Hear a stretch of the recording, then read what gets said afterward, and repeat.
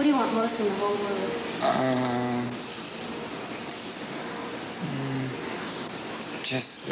Well, I think health is the most important thing in the whole world. Why do you think that? Well, if you have health, you feel like $1 million.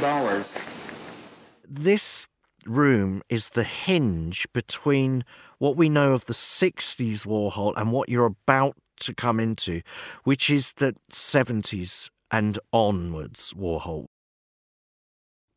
I think one of the most profound images in this room is actually quite a small one, which shows Julia Warhola outside the hospital, and she's been comforted by Viva, who is one of the Warhol superstars. And I just think there you see the bonds between a mother and son. Now, they are always special, but you just sense the proximity of the relationship between Julia and her son, her youngest of 3 sons.